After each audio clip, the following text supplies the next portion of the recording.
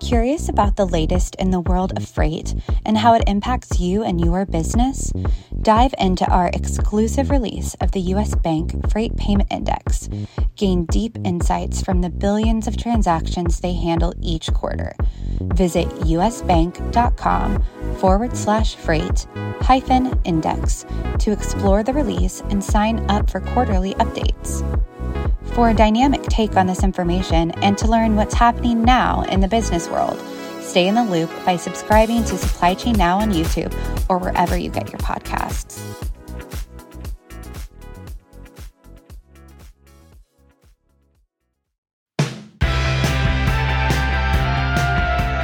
Welcome to Supply Chain Now, the voice of global supply chain. Supply Chain Now focuses on the best in the business for our worldwide audience, the people, the technologies, the best practices, and today's critical issues, the challenges and opportunities. Stay tuned to hear from those making global business happen right here on Supply Chain Now. Hey, good morning, good afternoon, good evening, wherever you are. Scott Luton, Greg White here with you on Supply Chain Now. Welcome to today's show. Greg, how are we doing today? Pretty good, pretty darn good, Scott. How are we doing? Doing wonderful. The great weather continues. Big week this week. And you know what? We are spiking the football with one of our favorite, and more importantly, our global audience's global fams' favorite guest, Rick McDonald. Special treat. Look at you getting all whatever that's called.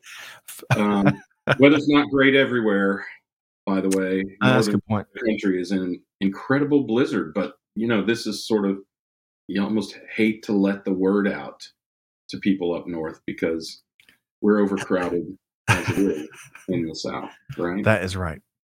So I'm glad you didn't say anything to anyone listening. All good to them up there. Hang tight. That's right. It'll pass through, and they're built for that up there. All those Vikings and Swedes and all that. Well, bear down, Greg. One of our favorite sayings around here: "This too shall pass. It may pass like a kidney stone, but this too shall pass." So, but wherever you are, hey, take comfort in the next hour, because as I let the cat out of the bag, Greg, already. Big show today. We're featuring a rock and roll star in global supply chain, global business, really, in Rick McDonald with the Clorox Company, who's going to be speaking to the central question of, hey, what keeps chief supply chain officers like him up at night? Greg, should be an intriguing conversation, right? Yeah, I can't even imagine what this list could be. So I think you limited him to like 3 or 4 or 5, right? Something like that. We would take as much. Take as much time as he give us, right? Yeah. Well, yeah. I mean, and with the disruption and the fact that supply chain is in the forefront, we used to be able to hide a little bit, right? But now everyone either understands it or has an opinion about it, right? Whether they understand it or not. So it's a constant discussion right now, and as it should be, and as it should have always been. So true. I couldn't have said it better myself, as usually is the case. But hey, big thanks to let's shoot right up before we bring on Rick. Big thanks to both Amanda, who's with us here today behind the scenes, and Catherine, as always, also behind the scenes. Chantel and Clay, really the whole team that helped make production happen here. And folks, as you chime in today, we welcome. We want to hear from you as well. Let us know where you're tuned in from. As always, we love connecting the dots there. So, Gregory, are we ready to bring on our dear friend Rick? Yes. Let's do it. Let's get to work. Let's buckle up and get to work. Let's welcome in officially Rick McDonald, Senior Vice President and Chief Supply Chain Officer with the Clorox Company. Hey, Rick, how you doing? Scott, I'm doing great. How are you today? We're doing wonderful. Much better now. And Greg, this is one of our favorite shows. I think Rick's been with us 3, 4, 5 times now, huh? Is it that many times? Yeah. It is. So. Yeah, I appreciate you guys having me back. This is exciting. Yeah. Well, we had to work through his agent as usual, and your agent was very gracious, but great to have you back. And fees weren't too high. Thank you for that. That's right. We're a nonprofit, so. Max, great to see you there in Indianapolis via LinkedIn. Great to have you here today. And Leah Luton. Hey, Mom, who is a big fan of your products, Rick, and excited to hear from Rick today, she says. So great to see you. Okay, so Greg and Rick, I've got a great, fun warm-up question here today, one that means a little more to me than many others. Today, folks, is National Hospitality Workers Appreciation Day. Now, we got to love on those folks every day, all day, for sure. But, the last few years, man, it's been really a tough go for folks across the hospitality industry. So I want to start with, I've bartended, I've bussed tables, I've waited tables. I've done a lot of that stuff through my 10 years in college. But Rick and Greg, Rick, I'll start with you. Have you ever had a role in hospitality? Not a true hospitality role. I mean, my first job was my grass cutting business. Then I delivered papers for the Cleveland Press for a couple of years. My first job with a corporation was at McDonald's. And so I think that's really the closest I've come to being in the hospitality area. I was behind the grill, but obviously my work and my colleagues' work was really important in making sure that people who came into our restaurant got what they wanted and it was cooked well. Okay. I love that, Rick. A new little wrinkle that we learned about Rick McDonald. Greg, I can't wait to hear your answer here. Yeah, so I had always thought of the hospitality industry as hotels, but if you include restaurants, then yes. Waited tables and bartended, and I am a firm believer that everyone should do that job. It is a combination of pleasing your guests and advocating for them, and advocating is that removes a lot of profanity and violence, because basically seriously, you have to come out with a smile, but you go back into the kitchen and you're like, where is my dish, right? These people are getting antsy, it's getting cold, so you and then you have to immediately, when you walk through those doors, put on that smile and be cordial and own it. That's the other thing that I learned, right? This is one of my pet peeves, is when someone comes out of the kitchen and says they messed it up, right? Sorry that they messed up your meal, right? But it's kind of a team effort, isn't it? Because you brought it to the table when it was messed up. So there, as someone told me once, and I sometimes graciously educate servers on, you all are they. There is no they, right? You are all we. Yes. And that's so true beyond. I think that's a wonderful universal truth, Greg. I think that's why it applies so much to people in business, right? Is you learn to own it, and you learn to work as a team, and you have to take your part and your accountability in it. Yeah. The way I say it is, we are they and they are us. They're anybody else at the end of the finger. It's all of us. Right. All right. I got to write that down. We are they and they are us. What a wonderful, man, right out of the gate. Both of y'all are on fire. Rick, I love that t-shirt-ism already. Hey, really quick, before we move forward into kind of the core question Rick's going to be sharing perspective on, we'll recognize a few folks out here. Michael Dillon, hello from Orlando, Florida. Beautiful Orlando, Florida. Great to see you here. Amanda says everyone agrees with Greg. Everyone should work in food service or retail. And that's coming from a 15-year retail veteran, as Amanda spent a good bit of time. And I didn't Ashley, even think about retail. I mean, retail is not classically hospitality, but wow, what a tough gig that is too. And foolishly, some of us have done both. Right. I would suggest you pick one or the other. And Ashley's tuned in. Ashley's tuned in from Tucson, Arizona, and she's worked in the hospitality industry for 10 years and agrees with Greg and Amanda that everyone should do it indeed. Okay, we are they are us. What a great right out of the gate. Rick, Greg and I are really excited to have you back. And speaking to this question, when I shared with my mom, frankly, I was talking to her this morning, and I was talking about you and how she had seen you previously and mentioned your title to her.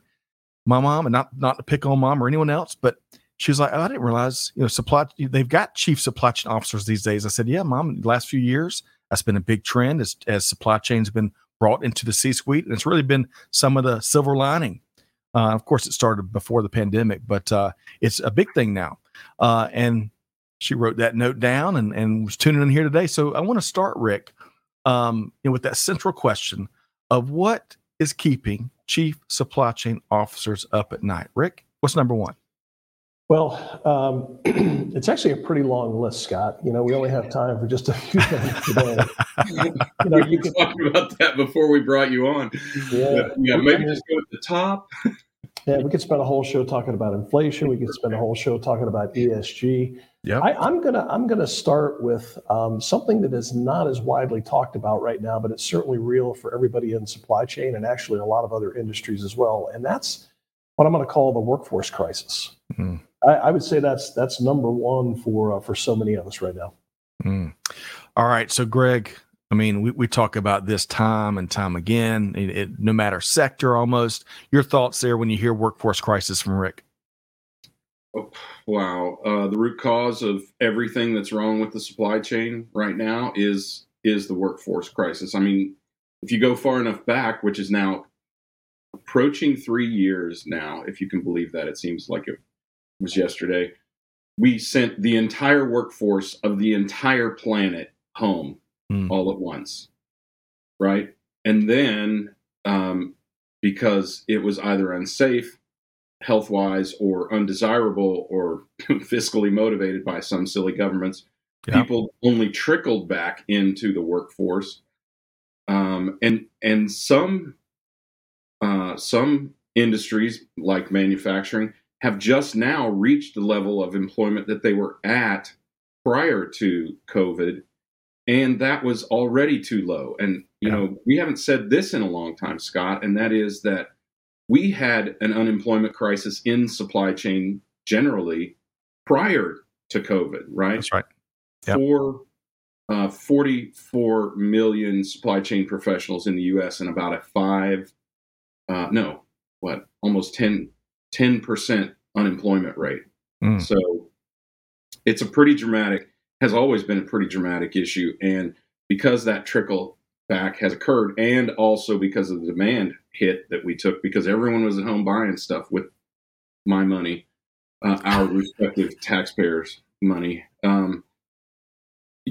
demand went way, way up, and in ways that no one could predict. So, I think labor continues to be an issue, but it is the root cause of virtually every issue that we see in the supply chain today. Excellent, Greg. I appreciate that. Rick, I want to circle back to you. Anything when you survey end-to-end supply chain, Clorox company, or look at other pockets in industry, are there any particular skills or jobs that that y'all might struggle more, industry struggles more with than others? Yeah, there are maybe just a couple of facts for the listening audience. If you look at the number of open jobs, according to the Bureau of Labor Statistics, like in November, it was 10.5 million. In January, it actually went up to 11 million. Wow. And that is almost 2 jobs for every self-reported unemployed person. And so that's across all industries. That's a U.S. only number, but that gives you kind of the sense of the delta that we're looking at there. And it's massive and pervasive, and it'll come up when we talk about my next, what keeps me up at night. But specific to jobs, technical skills, and our supply chain, we've got a lot of automation, and what we're finding is we're in the past, let's call it 3, 4, 5 years ago, we could go out and fairly quickly find people who had some technical background. They might have worked on a farm. They might have been a shade tree mechanic. They did air conditioning maintenance. They actually worked in somebody else's plant.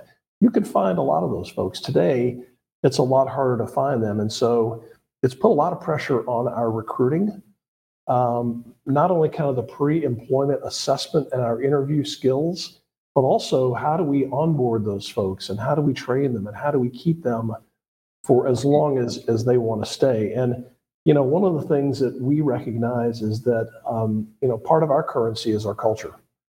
And so that culture is something we pay a lot of attention to, but it's not replacing the pure technical skills that we need to operate our plants in a more digitized environment. Yeah. And Greg, we've touched on this before with Rick in previous appearances, the culture factor. One of the things we loved during, one of the silver linings in the last few years are those interviews, Rick, with your team members and various plants, and they all really embrace that noble mission. That was that new element to what your team was doing. And man, I think NBC News visited plants, and you had some other outlets that did really some quality interviews. But Greg, that culture factor is irreplaceable, right? Yeah, unquestionably, and hard to maintain too when you lose a big portion of your staff and then have to bring people in because some of your culture leaders may have left or whatever. I'm curious, Rick, have you do you think that generational shift plays into this? We talk about the Great Resignation as if it was Gen X, Y, and Z, but really it was baby boomers, and they're never coming back. Right. Yep. So those two jobs for every one person, chances are good half of those jobs won't be filled. Right.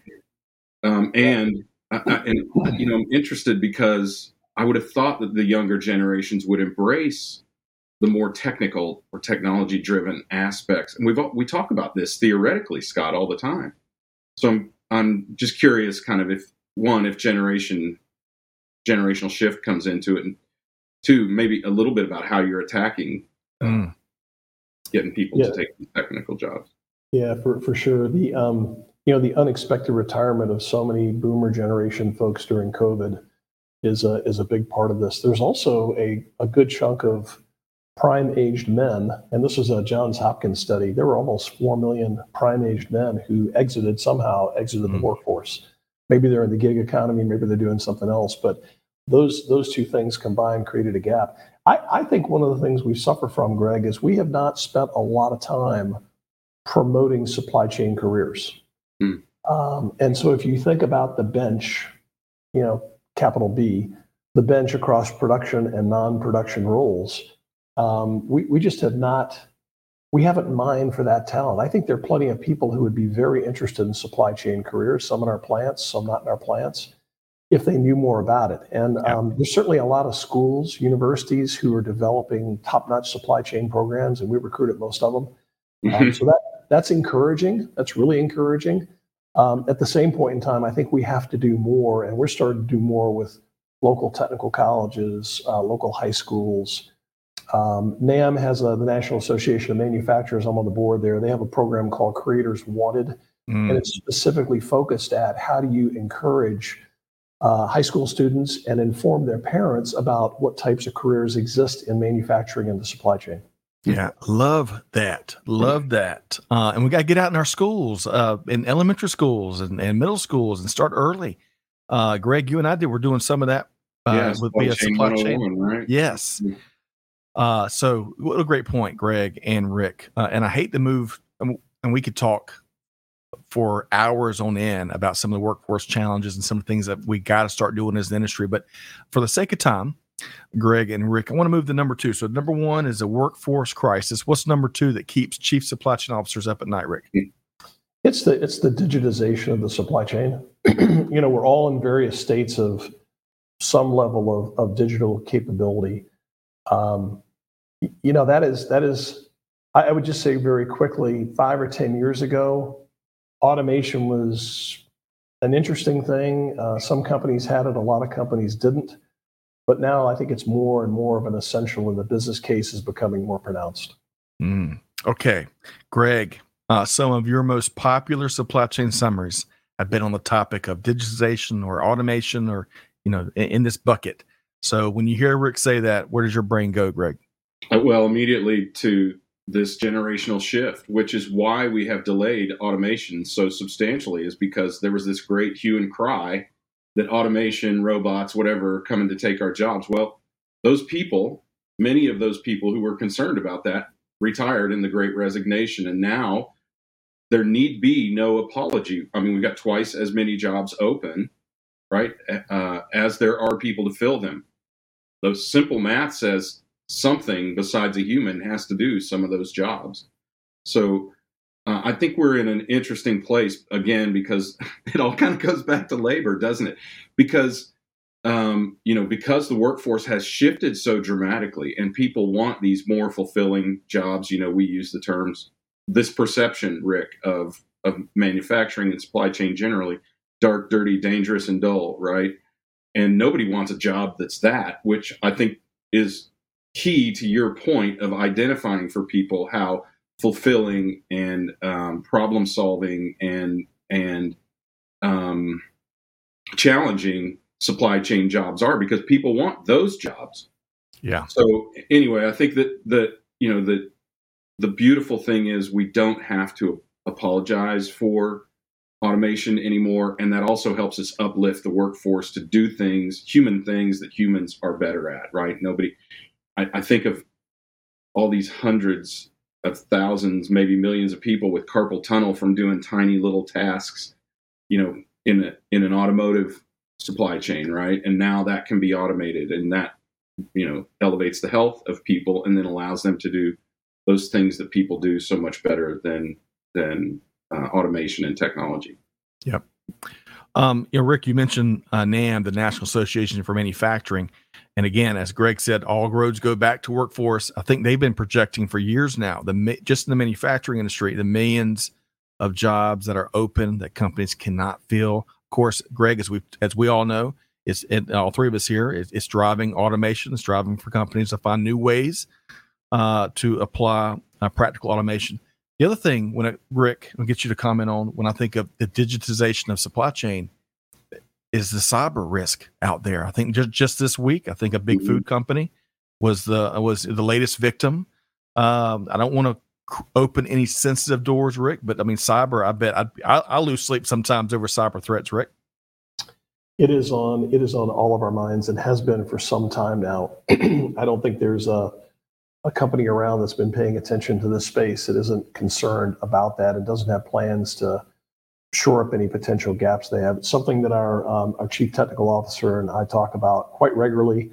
And we've actually started maybe 3 years ago, 4 years ago, maybe even 5, developing plans to go out and assess where our risks were and what it would take to shore those up. So that is a very prominent threat that most everybody's concerned about.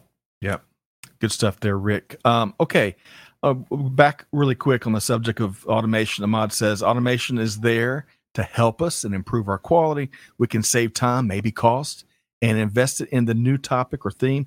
Automation is and should support us. Ahmad, great to have you here. Thanks for sharing that.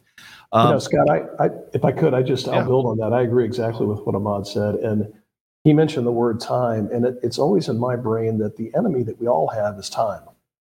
The time, and you think about the data that's generated from this automation. How do you corral that, curate it, harvest it so you can get faster insights? With time as the enemy and accuracy as the goal, and kind of data democratization as the end state, this whole idea of digitizing as much as you can and linking systems together will help you get to faster insights and should help you be more competitive in whatever industry you're in. Yes, Rick. Time, Greg, what's old is new again. Time is still our arch nemesis, right? Keeps on ticking into the future. What that makes. Thank you. That's from my Steve Miller cover band. Okay.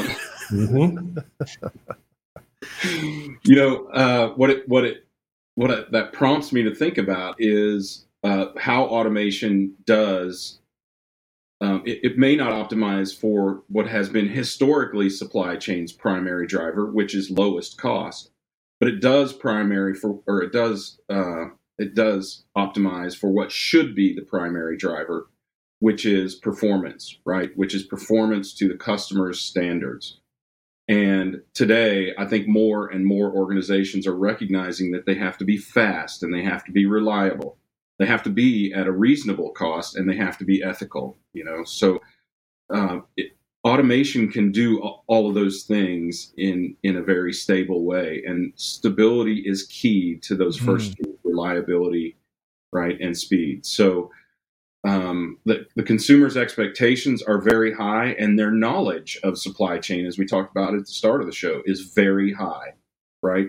It used to be, if you ran out of toilet paper, you could blame Target or Costco. Now they know that it's not just one company's fault that, we're out of TP or whatever. So, yeah. So everyone is exposed to the consumer these days. There's really nowhere to hide, and you're starting to see more and more investment by strong manufacturers and brands into that reliability and stability and speed and reducing, hopefully, the emphasis on just cost. Yeah. Yeah. Good catch, Armand.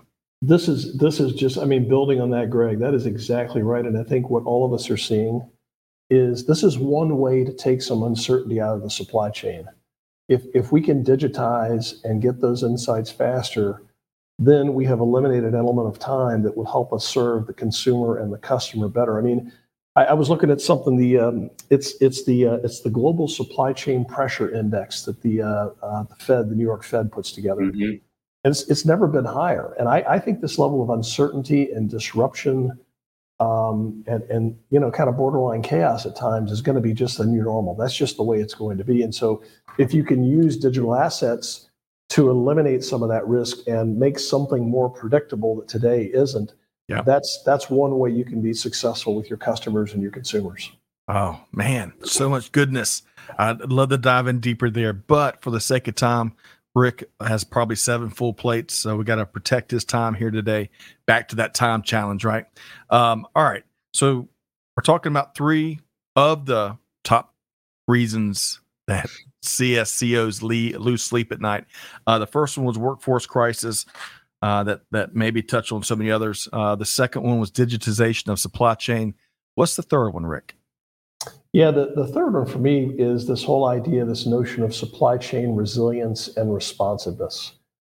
And during COVID, I think a lot of us learned some really valuable lessons, painful lessons around how resilient our supply chains were or were not.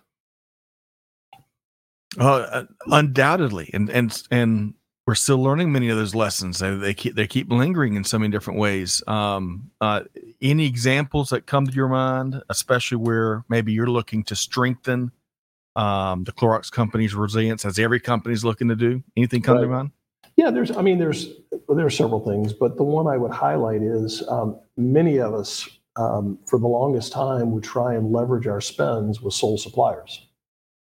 That was kind of a time-tested approach to benefit the supplier, to benefit the manufacturer. And what we found during COVID, first of all, we had phenomenal responses from our supplier community and our third-party community. So this is nothing about any of that. But when you see demand that's 500% of your normal demand, as we did on some of our products, a sole sourcing strategy without a really good backup plan isn't a great recipe. And I think many of us probably postponed developing backup plans for those sole source suppliers in some cases. And, about halfway through the pandemic, we all wished we had done something a little bit different 5 years earlier. But that's one of the key learnings here, is thinking about your tier 1 and your tier 2 suppliers, because your tier 1 might be fine, but your tier 2 might have a sole source situation that you would want to look into. Yeah, Rick, excellent. And, that what if strategy, I think we're all going to be spending a lot more time answering, filling in the blank. What if this? What if that? Greg, we've talked about this. This is like a common theme going probably to our first show. The diversification of a supply base. Your thoughts on what Rick was just sharing? Well, I have this. I do a lot of thinking about ESG and supply chain performance and that sort of thing. And so I have a very simple concept here.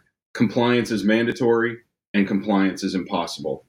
To give you an example, just let me give you one example. Walmart has 100,000 suppliers, of which the Clorox company is one. Let's not talk about the Clorox company.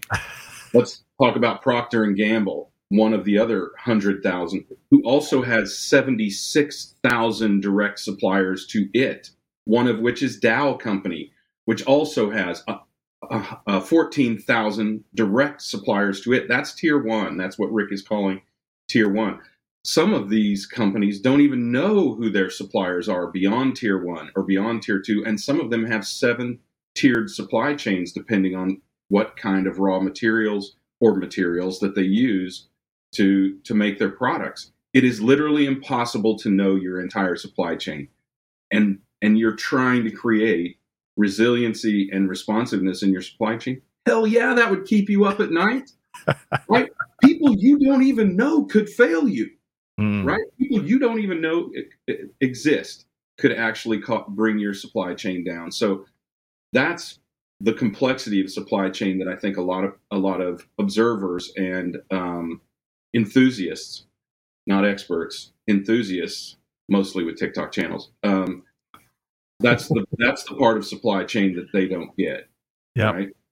Greg, why do I always leave my conversations with Greg White, Rick, feeling like my blind spot has just blown up? It's so much bigger than what it was, Rick. But Greg raises a great point, especially with really big portfolios, really big multiverse supply chains. I'll give your final comment here before we move on. Like that. Yeah. Rick, your final comment here on creating that resilience, that responsiveness that you mentioned, and then we got some really cool things that we're going to wrap with on the second half of the show. Yeah, this is, in my mind, this is a mindset. This is a leadership mindset thing that has to change first. We were all of us were steeped in this idea of just in time. And especially in publicly traded companies, you were rewarded for lean assets. You were rewarded for lean working capital. You were rewarded for just as much labor that you needed and not a little bit more. You were rewarded for a supply base that was really lean and thin and, generated a lot of sole source situations. That now we've moved, because of this sort of ongoing level of disruption and uncertainty, now I think we've moved to this just in case mindset. And it is I'll tell you what, we've been talking about it around here for some time now, probably close to 2 years. And it's a hard thing to get past. Because we're so ingrained in this idea that we want to have a scarcity mindset. We want to be thrifty. We want to use the shareholders' assets well. And, kind of pushing past that to making some different choices is one thing we're working on right now. And I suspect other manufacturers are as well. Yeah, undoubtedly. I appreciate you expounding on that, because we all have opportunities. One last thing, not to beat a dead horse, but one last comment. We can learn so much from our kids. I mean, I've learned. I am so thankful for how they've taught me. Just this morning, I was talking to Ben on the way to school. We had baseball practice last night. Rick, well, both York and you and Greg both were excelled on the diamond. So we're talking about Ben's batting and his catching, and I was talking to him about the importance of realizing that there are opportunities so that you can acknowledge them and then know where to focus to get better. And it was a great conversation, of course, as they all are with Ben. But there's so much truth there from a business standpoint, and Rick and Greg, as business leaders, we got to acknowledge and be honest with ourselves where we have these opportunities. In this case, Rick, with resilience and responsiveness, and then attack them, right? But we can't be fooling ourselves, Greg and Rick, by pretending it's one way when really the real world is a much different spot.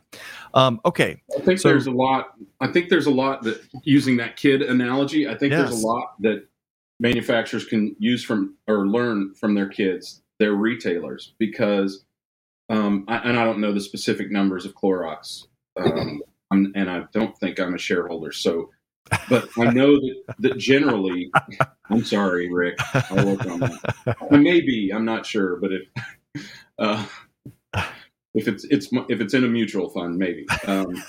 But I think about, having worked every element of the supply chain, retail, distribution, manufacturing. I think about how retailers had to have a different mindset for so long, because their net margins are 1 to 3 in a good year, maybe 5% in manufacturers. And again, not reflecting on or speculating on Clorox, but I do know that the numbers are very broad. They're in the 9 to 21% range. And one company that I mentioned that is not Clorox has approached the 21% net margin after taxes range. So they've been living on fat margins, and they haven't had to be very efficient. Whereas retailers have had to change their mindset ages ago because they take so much risk in the supply chain and their margins are so very, very tight.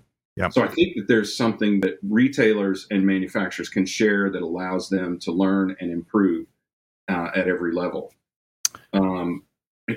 I think I've seen it because I worked so much in the retail and distribution end of the supply chain that they are super efficient. And the mindset shift that I think is important, and you alluded to this, Rick, is to shift from this cost-saving mindset, which has largely ruled supply chain and even is very prominent at retailers and distributors, to this risk balancing. And by risk balancing, I mean cost, speed, reliability, ethics, all of those things, quality, all of those things that you need to balance to be a reputable company, against all of the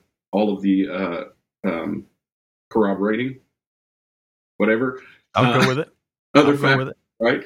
Because that's where, when you make that mindset shift, glad I said that right. When you make that mindset shift, that's when you can really change things. But it is a dramatically different way. And I know, Rick, you guys have been very conscious to try to make that shift, but it is so very difficult after, companies, some of them for their entire life, have focused fully on cost savings. Yep. Okay. Rick, all good? Ready to move to our next topic? So, folks, y'all are going to have, I would think, a very unique opportunity to learn from one of the best in the business. We get asked this question all the time here at Supply Chain Now, on every show, every webinar, every live stream, you name it, across social. And that is, career and professional advice. So, Rick, in particular, if folks want to move successfully through their career and eventually end up to become, like you, chief supply chain officer, or be in the C-suite, maybe in a different functional area, what advice would you have for those folks? Yeah, maybe just a few things, Scott and Greg. First of all, a little bit of a visual. One of the ways that I do a little bit of self-evaluation around how am I doing in my role, my company. I have this little triangle in my head. On one side, it's the people and the culture of the company. Do I like who I work with? Is the culture, the currency of the culture of the company, of the role, of the area of the world I'm working in, is that what I needed to be? Should I be trying to change that? The other angle is the work I get to do. I'm a pretty restless person, and so I'm really much more about transforming and fixing things than I am incrementalism. And so it's important to know that about yourself. Like what kind of gigs do you like, and what kind of work really turns you on and gets you fired up in the morning to go in and have another run at it. That's the second side of the triangle. The third side of the triangle is the compensation. Am I being rewarded properly and fairly for the contributions I'm making as a company, recognizing that? So I always have that little triangle in my head. I don't think about it all the time, but I think it's a good reference to keep things in balance as you're going through your career. I would say for folks who are aspiring to do more, first of all, be really good at what you do now. Be an expert. I find a lot of times individuals are more interested in advancing or moving into something different before they've really completed a couple, 3 cycles in their current job. And I always say, you got to eat your cooking. It's one thing to go 1 round or 2 rounds in a role and a couple of budget cycles. It's another to have to go those 2 rounds, and then the third time, reverse something you said was really, really important the last round or the 1 round before that, the year before that. And so I really, I think learning your craft, being great at your craft, that will form the right foundation for larger and larger roles. They don't get easier as they go, and you will find yourself relying on things you learned at various points in your career as you move through the organization. I'd say the last thing is this idea of your personal brand. Pay attention to it. Yep. What do you stand for? Who are you? Not only your version of that, but your company's version of that, your boss's version of that. And, be willing to go ask those questions and seek out that feedback in terms of, who is Rick McDonald? Who is Scott Luton? Who is Greg White? And how do those who have the ability to help us in our careers and influence our careers, how do they see that? And be listening for the constructive bits of feedback that will help you identify a blind spot, shore up an opportunity, fill in a gap that maybe you knew you had, maybe you didn't know about it. Yep. Okay, man, Greg, that last 3 minutes, 4 minutes, whatever it was, master class. I mean, we heard, I think everybody's got to be their own, got to develop their own triangle, that Rick walked us through because it's different for different folks. We heard be an expert, right? Before you look at other things, you own what you're doing and be the expert there. And of course, a personal branding, which there's tremendous opportunities with personal branding these days because of the likes of social media, huge opportunities. But Greg, what were some of your key takeaways as Rick was addressing career advice there? So specifically to the branding, it has to be genuine, right? To the point, the last point he made around that is ask people what your brand is to them. And my God, that is a hard conversation, right? I mean, it takes a significant amount of intestinal fortitude to ask someone, even someone you really love or really trust, how am I perceived? Because you're almost always going to get probably a friendly surprise that just shocks the hell out of you. Really, I didn't know people saw me that way. And then you realize that's one of the hurdles, one of the sides of the triangle for yourself that you have to fix, right? Are you a fit for the culture? Yep. Whatever, right? The other is to first be excellent. I've always thought that leaders, and much like engineers and much like accountants, yep.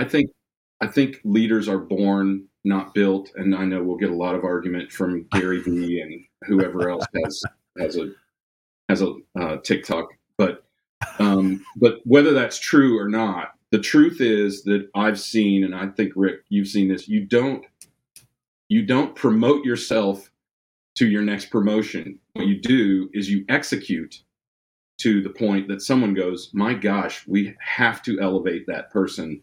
If they did that good here, by the time they get settled at this next level, they'll be, doing that much more value for the organization. And I think that's a really, really important distinction. It's the value that you do for the organization, the outcomes that you provide to the organization that get you elevated, not the accomplishments that you perceive have earned you the right to get to the next level. Yep. There's a certain amount of humility in leaders that are almost, it's kind of like the classic hero story. They're almost reluctant to get to the next level. Yes. If you think you don't deserve it, by the way, chances are very good that someone else thinks that you do. Well, as you were sharing your response there, Greg, I've crafted my triangle, and I hope I've got this right. Be like Rick is my triangle. That is the simplest way to say it. But really, Rick, I appreciate it as often as, everyone's trying to get better, right? I worked for someone one time that said there's very few people that go to work to do a poor job. Very few people. Right. So thank you all very much, both of you, for addressing that. Okay, before we move on, we got a few more minutes with Rick McDonald. I want to share a couple of quick comments. John Peterson had been talking about offshoring earlier. He mentions risk mitigation, which both of y'all alluded to. It's got to be part of the total cost of ownership equation. Great point there, John. Leah, mom, says, I didn't realize that Clorox owns so many other products, i.e. Burt's Bees, Formula 409, hey, cat litter. With 2 indoor cats, we go through some fresh step. Man, Mom, you're quite the ambassador here for the Clorox company. I love Clorox even more now, she says. Thank you for being a part of the show. Kingsford, charcoal, yes. Right? That's Glad. right. Is that right also? Yes. Yeah, Kingsford, Hidden Valley Ranch salad dressings, Brita water filters. We've got a great lineup of brands. Man. And she also, I missed this. Thank you to Clorox for donating cat litter to shelters. I didn't that makes a lot of sense given y'all's culture. So thanks for sharing that. Ahmad, I think sometimes we should present the people 1 or 2 successful examples. Then we will see better acceptance and the mindset changes automatically, maybe. And Josh agrees 100%. Without examples and options being shown, some people feel like they are being forced versus having options presented with your recommendations. Great job, Josh and Ahmad there. Okay. So this next topic, speaking of Josh, I believe Josh is a fellow veteran. I think he served in the Army, if I'm not mistaken. Josh, correct me if I'm wrong. Rick, one of the things that we admire so much about your company and who y'all are as people and leaders, the Clorox company was recognized by Forbes as one of America's best employers for veterans. So that's a subject near and dear to our hearts here. We do a lot to support our fellow veteran community in hopefully a practical, meaningful, and outcome-driven way. And we share that. So for companies that want to be more like your company, and they want to tap into this critical and expansive veteran talent pipeline, what would be some of your advice there, Rick? Yeah, thank you for noting that recognition. We're really proud of that, and as we're proud of the other employee resource groups, the ERGs that we have in the Clorox company. VetNet is it's a really important part of our history and our culture. And I would say it this way: one of our 3 values is put people at the center, and this was a very intentional approach to recognize the value of a group of employees that are veterans in our company. It's got executive level support. Prior to me, my predecessor, Andy Mowery, was the executive in charge of sponsoring VetNet. That's me today. And so we take it very seriously, and all of our ERGs have one of the senior leaders in the company as their sponsor. I would say the other thing is we have senior leaders who are, in addition to their very complex and busy day jobs, who basically take on the responsibility of leading these ERGs. They craft a mission statement. They craft the activities that the ERG is going to go after during the course of the year. And one of the things I always coach the folks on is, let's have a nice, meaningful list, but it can't be a 100-item list. There just won't be enough time or enough people to go and address that number of items. But that's kind of what we have. One of the ways we get there is we're very intentional about going and looking for veterans. Maybe they're currently employed, maybe they're just exiting the military in some way or another. And so we do a lot in the recruiting space to make sure that our job descriptions are healthy in their language around interest in veterans. We do quite a bit with looking at the regional veterans employment coordinators. And that really helps us get kind of a leg on, who's coming out, where are they coming out? And there is a steady stream of individuals coming out of the military who are exceptionally well prepared to do supply chain work and to, more importantly, to be leaders in your company. And so we just consider it as a great way to win in business by making sure we're looking for top talent wherever it is. Rick, I love that. Greg, I loved where he finished. I loved all of that, but where he finished, it's not because it's the right thing to do. It's because of the value proposition it poses to the business, and that's what veterans want to hear, right? Greg, your response to what Rick just walked us through there. Yeah, well, I'm always distracted by my inspiration whenever Rick talks about people. He's one of the best leaders of people that I've ever met in corporate industry. So, I think, there's so many examples. Donovan Kirkland, who's been on this show, is another leader at Clorox that we know you've had some influence on. And of course, these kinds of initiatives that you take personal interest in, and I know because you're a shop floor guy at heart, you love going to the plants to meet with those people. I have a feeling if they would let you, you might put a hand or two on a machine every once in a while and do a little bit of that for yourself. But yeah, I mean, I think, look, Rick, you are a great example of principles in motion, right? In action. And, more people need to not just talk the talk, but walk the walk. And I've been dying to say that for so long. But I think that you see that in the culture of your company, but also I think people who want to be a leader, to the last question that we addressed, they need to think about their contribution to important things like this, like the culture, like the people, right? Notice, by the way, in his triangle, what was the first angle that he spoke about? The people and the culture of the company. So, I think that this is a great example to the point that I think Ahmad and Josh were just talking about. You need these kind of examples, leaders like you, Rick, to show people, talk to people, but also show people how to enable greatness in your organization. Yes, of course, it's always for the good of the company, but the good of the company and the good of the human being, when you have an advocate like Rick McDonald on your side, are always aligned. Yes. So. Yes. Principles in action. That is Rick McDonald and the Clorox Company. I love that. All right. So, Rick, really appreciate you carving some time out, as busy as you and the team are, making clearly plenty of customers like Lee Luton extremely happy. So, how can folks connect with you? Can they learn more? What would you suggest there? Yeah, very good. Well, first of all, thank you for having me back again. Just fantastic. Very nice to meet your mom virtually, and thank you for being such a supporter of the Clorox Company and our products. That's really cool. Well, let's see. On March 8th at the Georgia Logistics Summit in Savannah, Chris Gaffney and I are going to talk about supply chain stuff. And we've got a great segment on the program there. And so if you're in the area, love to have you stop by and love to meet some folks if you're available to do that. Past that, for the Clorox Company, you can find us a lot of places. @Clorox on Facebook, TikTok, Twitter. I think it works on YouTube as well. We're lots of places with in the social media sphere. At thecloroxcompany.com or simply clorox.com.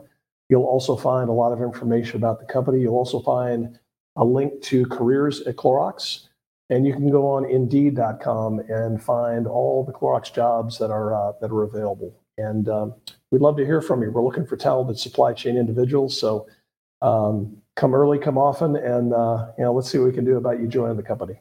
Man, love that. And Greg, I bet you agree with me here. Who wouldn't want to work for someone like Rick McDonald? I know I would. I'm sorry, I was on Indeed. What were you saying? Don't you apply for a job here, Greg. Well, thank you. And I bet y'all are hiring, given all the growth and the culture and the purpose-driven organization that you are, I bet y'all are hiring left and right. So, folks, what a great opportunity. So y'all check that out. We're trying to make it easy. We'll also find a link to the Georgia Logistics Summit for those of you that may want to be in Savannah for that, so you can hear Rick in person. Rick, well, before he goes, Greg, your thoughts on what Rick shared here, and then we're going to bid him adieu and sign off here promptly. Well, I mean, first of all, I don't know how you did that without a cue card, by the way, all of that, Rick. That was pretty impressive. But, look, I think if you want to be, we asked the question, how do people get to be a chief supply chain officer? My first question would be, do you really want to be a chief supply chain officer? This is one job where I think working your way up through the ranks makes a lot of sense, because it gets more complex and more accountable, meaning you're closer to this every single time you move up. So I think it's important for people to kind of feel their way to these C-suite type jobs. But I mean, if you want to learn the way to do it, I would just say review some of the videos that Rick was telling you about. The interview by NBC of those were your manufacturing people, many of them, right? So, yeah. And I think Scott, do you still have your triangle? I do. I would say then if supply chain generally is your career, and certainly if supply chain leadership is your career, be like Rick. That's right. Couldn't have said it better, Greg. Rick McDonald, Senior Vice President, Chief Supply Chain Officer, doing big things for the Clorox Company and moving our industry forward. Thank you very much for being back with us here, Rick. We'll see you soon. Thanks, Scott. Thanks, Greg. Enjoyed it. All righty. Man, breath of fresh air each time. And you and I had the good fortune of breaking bread with Rick McDonald probably been a month or so ago. And just, man, it's got such a uplifting perspective and manner and approach and leadership style. So, Greg, I appreciate what you shared there, because it can be all boiled down to beat like Rick on so many different levels. Folks. Well, look, a lot of work goes into that. I mean, there are inspirational leaders, there are operational leaders, right? And there are manager leaders, right? And rarely do you find all of that in a single person. And it takes a lot of that introspection that Rick was talking about to be able to get there. And it takes a lot of discipline to have, to conduct the introspection and to get the external input that he talked about to get you there. So it ain't easy. Nope. Right? When I say be like Rick, I'm sure it's a very complex picture, right? But if you think about just the principles that he laid out here, those are all great foundations, and then you can find your way, to frankly determine whether you've got the gifts to get there. There are levels and layers of leaders, regardless of their role, their position, their authority. Yes, agreed. And to mess with you both, I was going to draw a parallelogram or a rhombus or something instead of a triangle and see if y'all caught that, but I was too distracted. Rhombus, man, it's one of my favorite shapes. Josh says, I'll add to this. You just listed a list of things folks need to know, Greg. Josh, I'll add knowledge to that. Josh says, knowing that tomatoes are a fruit is knowledge. Knowing that they don't belong in a fruit salad is wisdom. Amen to that.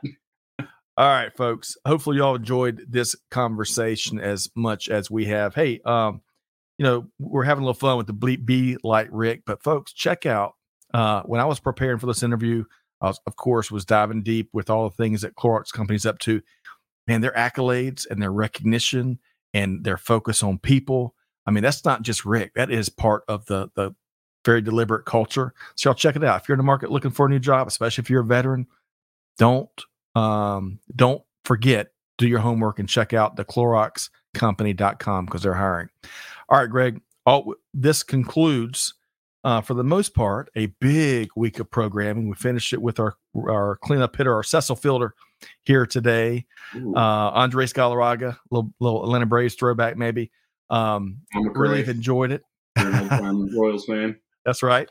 Really have enjoyed it, Greg. I appreciate all of what you've dropped here through the programming this week. So thank you very much. Likewise. Yeah. I mean, we're in the presence of greatness. It's easy to kind of play off of that, isn't it? So true. And it's so frankly educating for us every single time we do it as well. That's right. So thank you. And likewise, I love the way you facilitate and contribute to these conversations because look, we're just practitioners behind a mic, right? When it comes right down to it. That's right. All right, folks. But hey, it's one thing to listen to everything that we discuss and talk about and all the wonderful perspective from our guests. But the more important thing, the $1 billion question is, what are you doing with it, right? Because it's all about deeds, not words, right? Mm-hmm. So with that in mind, on behalf of our entire team, on behalf of Greg and, of course, myself, I'm challenging all of y'all. Hey, deeds, not words, do good, give forward, and be the change. Be like Rick, and the whole world will be a better place. So we'll see you next time right back here at Supply Chain Now. Thanks, everybody. Thanks for being a part of our Supply Chain Now community. Check out all of our programming at supplychainnow.com and make sure you subscribe to Supply Chain Now anywhere you listen to podcasts. And follow us on Facebook, LinkedIn, Twitter, and Instagram. See you next time on Supply Chain Now.